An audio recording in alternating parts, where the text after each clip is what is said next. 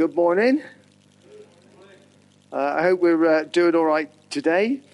If I look a bit jaded, it's because we had our Works Christmas do last night. And it went on a bit late and it was a bit noisy. So I'm a bit deaf. So if you want to thank me for this great talk afterwards, you have to speak up. Okay, so that would be great. Now, a famous quote of one of my favourite Christmas quotes, and I'll just read it from the Old Testament. The people walking in darkness have seen a great light. On those living in the shadow of death, a light has dawned. And I live in the shadow of Nancy, so she's my better half, and so it's... I've got several roles in church. We do the men's breakfast, and if ever you are hungry on the second Saturday of a month, Graham is the chef. He will, in the new year, do the official chef training. So we're doing a hygiene training at the moment, and Graham will be doing that in January. So he'll wash his hands and everything, I think, which will be good. My other main role is the IT desk. I'm with the IT team. And just give a shout out to them. Thanks very much, guys. It's quite a stressful job. If you think your job is stressful, do the IT desk. That said, we're always looking for new volunteers. So IT skills is seen as a disadvantage, so you don't need any. We will certainly train you up. You'll be very welcome to do that. On the topic of IT, I had an email this week, and it was a very interesting email. It was explaining how to read maps backwards. It was spam. That's the best thing I've heard. Anyway, I hope we like that. Now, the topic this morning is one of a series of 3 talks about hope. And just how important this topic is for us as a congregation, as a people, and as a people in the UK. This is the 3rd talk, so I think it's available on Catch Up. Cass, I saw last week, it is on Catch Up, listening to about how we find hope in hard times, what hope looks like. And this particular talk is just looking at how we can bring this hope to other people around us. We're obviously doing this on the backdrop of the terrible defeat last night. So I can understand many of us are feeling in a time of darkness, and I apologise for that. But everybody at the moment is looking for hope. And I regularly do read the British Medical Journal, as I'm sure many of us would do. And even only as I was preparing for this talk, there's a whole several-page article on how can I find hope at work? So loads of us are looking at hope and how we can find it. Now, partly the reason for this is life is really tough at the moment. It doesn't need me to tell you this, that we've got the cost of living crisis, that we're trying to heat our homes. It's really difficult. We've got taxes, uncertainty. There's a war in Europe. We've got an environmental crisis. Times are really hard. And for some of us, maybe life isn't too bad. But for many of us, life is really difficult. And like sometimes really, really difficult. To add to the challenge, it's really interesting what's happening in the world at the moment. In the Western world, we are also losing some of the big anchors of hope that people have had through history. So, for example, most cultures have a sense that there's an afterlife. That, you look at this sort of the Egyptian pyramids and how the kings are going to go to a nice place and what they can do. And most world faiths have got something about how after this short life passes, there's something for us. Whereas our current Western culture is just taken that away. So the predominant worldview is that when your body's dead, you're gone. That's it. You've checked out and that's the life over. So we've lost this sort of hope of a good future. The second hope we've lost is that there's a hope for our world and our community. That more and more we're becoming aware of the environmental challenges, the climate crisis, and so we're losing a sense that there's hope in the world, that the world's going to carry on. We've got much more a view that we're just up a creek without a paddle. So what we're going to be doing is looking at our Bible reading, which is on the Christmas story, the start of it, the start of the book of Luke. And it's around the time of Jesus' birth. So it's about 0-ish AD. And this is in Judea, in Palestine, in Israel. And times were hard then. I mean, times were really hard. So you had very high death rate of children. You had your life expectancy. You would get to 30 if you were lucky. And if once you got to 30, there was a lot of death rate then. Life was quite hazardous. Lots of people working on the land. Very physical labour, farming. Fisher people, dangerous occupation. About 10% of people had cushy jobs. And you were fearful, you were occupied. The Romans were treating people not so well. You were fearful of your local leaders. So the Bible story does not start in paradise at all. The Bible story, talking about the birth of Jesus and John the Baptist that we're looking at, the backdrop is actually that times were really, really hard. So as we look at the first chapter of Luke, we have this nice couple, a lovely couple, a good couple. They're called Liz and Zach. And they're quite old, but they're good people. We read about them that they are like righteous people. They obeyed the law. They were good people. If you think, I was thinking, who in the church would I think of Zach and Liz? And it was actually Dave and Marion I was thinking about. You know, good people. Like you would want to be like these people. So you've got Zach and Liz, and they're just trying to be good people. They're trying to do a job. They're trying to do okay. And they're nice people. I'm sure we'd all like to be their friends. But they've got a shadow in their life. I've done these. I've never done it before, animations. So I don't want to spoil it. But Luke and Zach have a shadow. They have something in their life that is actually really sad. And so for Luke and Zach, it is that they didn't have a child. They were a childless couple, which is obviously really painful, really, really painful. And I think as we think of our own lives, we've all got areas where there's a shadow. There's like something that our life would be so good, but I've got this. And I think often we do walk around with shadows and clouds, and sometimes it can be maybe we're stuck in debt, or maybe we've got like things we shouldn't be doing, or relationships that are not so good. But these are good people, but they've got this shadow. And the challenge with childlessness is obviously painful in any culture and any background. In this time in Israel, what was difficult was that the Old Testament, and these were good people, they were religious people, they were the vicars in the thing. The Old Testament said, if you obey me, if you're a good person, then you'll be blessed. If you obey the law, things are going to go well. And it says in the Old Testament, if you follow me and you're righteous, then you'll be fertile, you'll have kids. But they couldn't have kids. And so the culture would really say, well, what's wrong with you? There's something, God's not looking at you good. You might look good on the outside, but there's something that's happened is not right. And they would see this as a disgrace. So they're carrying this cloud, a very painful cloud. But then Zachariah's going around his job, so he's been doing it a long time. He's the priest.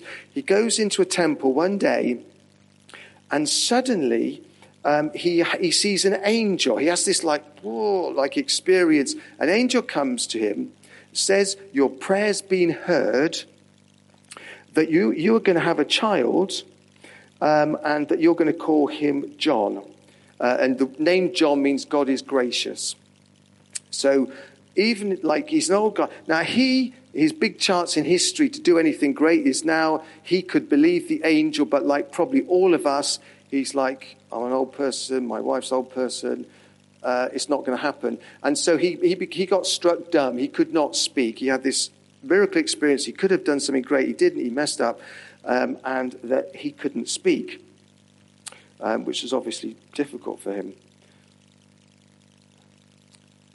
And then this is where we catch up with the rest of the story. And I shall read this. When it was time for Elizabeth to have her baby, she gave birth to a son. Her neighbors and relatives heard the Lord had shown her great mercy, and they shared her joy. On the 8th day, they came to circumcise the child. They were going to name him after his father, Zachariah. Zachariah means God remembered, or God remembers me. But his mother spoke up and said, no, he's to be called John. They said to her, there is no one among the relatives who has that name. Then they made signs to his father to find out what he would like to name the child. He asked for a writing tablet, and to everyone's astonishment, he wrote, his name is John. Immediately his mouth was opened, his tongue set free, and he began to speak, praising God. All the neighbors were filled with awe, and throughout the hill country of Judea, people were talking about all these things. Everyone who heard this wondered about it, asking, what then is this child going to be? For the Lord's hand was with him. So something is happening at the moment. Something is happening at the start of Luke. Now, I quite like this. So as an old couple, I think it's working. This magic bracelet is making the arthritis in my hand feel better. It looks like a miracle. I thought the arthritis was in your other hand. Oh, yeah, well, I guess that could explain it. Maybe you should get one to go around your head. So miracles are funny things. I wondered actually, like, the angel said to John, your prayer's been answered. And I just wonder, I just want to throw it out. Is there anybody who would like to share a little answered prayer that they've had recently? If you sort of go back, is there any sort of thing recent you thought, wow, that's... do you want to come up and just like... Oh, you see, there's the miracle, baby. So there you go. So that's lovely. Thanks. Hey, yeah.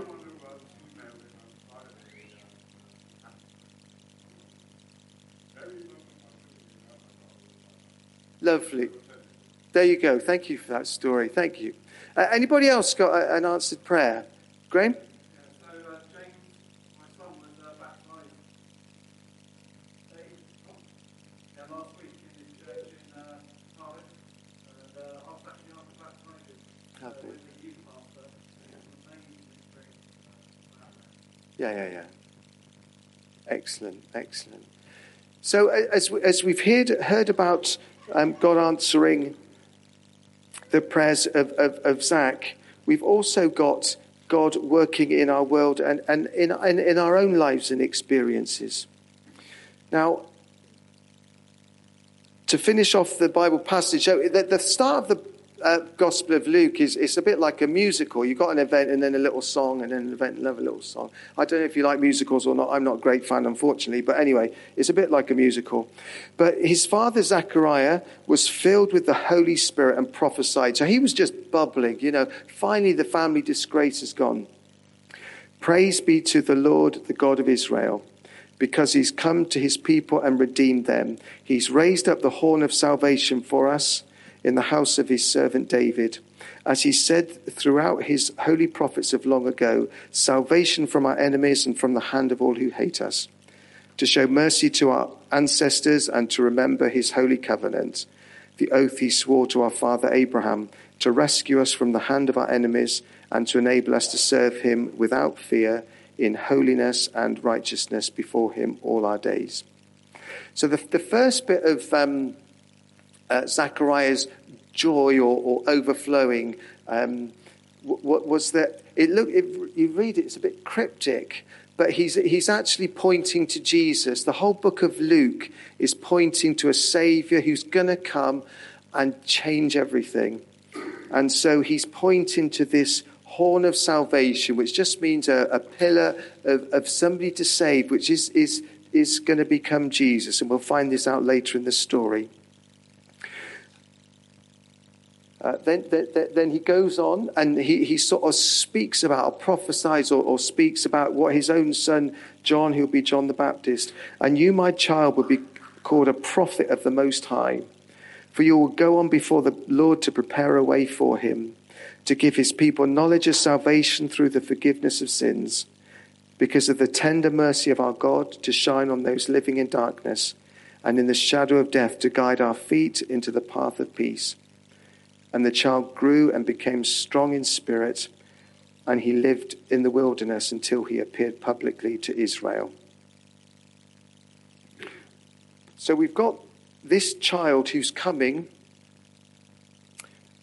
We've got a miracle birth. We've got a pointing to Jesus. And so the thing is, like, what does this mean to us?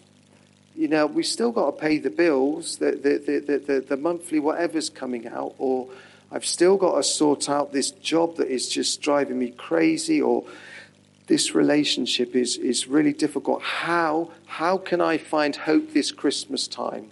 And as I said, for many of us, we've got a shadow, something that is and how can I find hope? And for Zachariah and Elizabeth, how can they find hope? And as we read the Gospel of Luke, there's a few things I like to point out. One is that the whole, the good news about Jesus is this huge, great reversal. So the Gospel of Jesus changes absolutely everything. It changed everything for Zach and Liz. But it changed everything for the followers of Jesus, the king it was pointing to. So, for example, it was things like disgrace is taken away. We hear about weakness turned to strength. We hear about poverty turned to riches. Old is made new. The story of Christmas is about a massive reversal. The people that we sort of see as, oh my gosh, if only I could be like, I said before, Elon Musk, or some great beauty, or he's not a great beauty, but some great beauty, or if only I could be like, well, the good news of the gospel story is that everything changes, that everything gets reversed. So how do we respond? What can we do? And the first thing I would like to really encourage us with is to pray big prayers.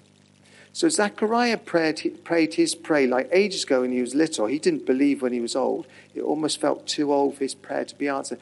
But just keep praying. Keep praying. There's situations we all want to see change. Like you think about the war in Iraq, you feel about the thing. Or it might be your neighbor, it might be your whatever, it might be things that you're going through. Keep praying. There's a lovely verse at the end of the Bible where we have this cryptic book called Revelation. And there's lots of weird, wacky scenes. And in one of them, there's angels and there's harps and there's elders and the Lamb. And they were singing a new song. And in it, there was a big bowl of incense, which was just full of our prayers. The prayers of the saints was like incense, like smoke before God. Our prayers don't get lost. They don't like, oh, I prayed 20 years ago, and God didn't answer that. Our prayers are still before God's throne. They're still there. So do keep praying big prayers. Pray prayers that are bigger than the circumstance. Like we had a situation in our family a few weeks ago. A boyfriend of one of our daughters, their car got nicked. Now, if your car gets nicked, that's it. Like I would have no faith for that. But one of the members in our family said, this isn't right. We need to pray for that. We need to pray about this car. I'm like, right, that's a tricky prayer. And lo and behold, like the next day or something, the police found the car, and it was fine. And do pray prayers. And I had a friend at work who was going for a horrible time. And I said, I'll pray for you. And things changed. And so do, even if you feel your prayers, like Zach and Liz, your prayers aren't answered for donkeys, keep praying. Because God is listening, and God is good. The next thing is, like Zach, just keep on keeping on. Sometimes we think, oh, it's never going to change, or what am I doing this for? What am I, even if it's like doing your washing, or it might be like serving in your neighbourhood. It might be helping on the IT desk. It might be going for a coffee once a week with your friends. But just keep shining. All of us, when Jesus comes to town, he comes to us, he just puts a little candle in us, a little bit of light. So I would encourage us all, just let your light shine a bit.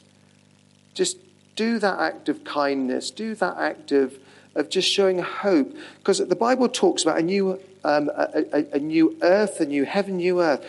Things are going to keep going, so keep shining. Because there's so many people at the moment who just, life is just so bleak, so dark. Just a little bit of shining. As Matt was saying, just like texting people to come to a thing.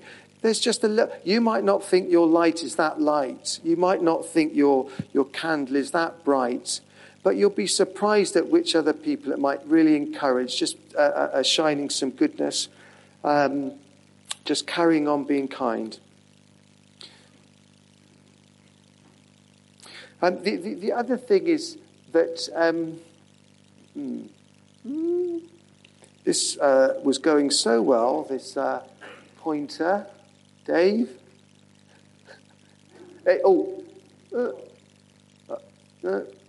Yeah, sorry. Yeah, the other thing that happened, Zach, as he prophesied, he just started pointing to Jesus. And so it was quite cryptic. The words he was using was made people think something was happening. And sometimes it's quite hard to speak about Jesus in our workplace or to our friends. And so we don't need to tell the whole story. But just give people nudges about who Jesus is. Oh yeah, I went to church. I prayed for that. Just that God is living, and that as over time people would come to see the faith. Come to see that experience in us. So just keep shining that light of hope in a dark place. Now, sometimes our own hope can get flattened if we've had things that have just run us down, have worn us down. And the good thing about our hope is that our Heavenly Father is a God of hope. So he's the one who can give us hope, even when our situation might feel really, really hopeless. One of the prayers in the end of by Paul at the end of Romans 15, may the God of hope fill you with all joy and peace, so that you might overflow with the hope by the power of the Holy Spirit. Because God is really good. He's on all of our cases. And another thing about prayer I should just end with is that... So I've got the best, coolest office ever, right? I've never really had an office, but finally in the house I've got this super cool office. It's even got at the encouragement of Andy, not as posh desk as Andy's, but it's quite nice. It's one of those standing desks. So I've got a standing desk that you wind up and it goes to the top.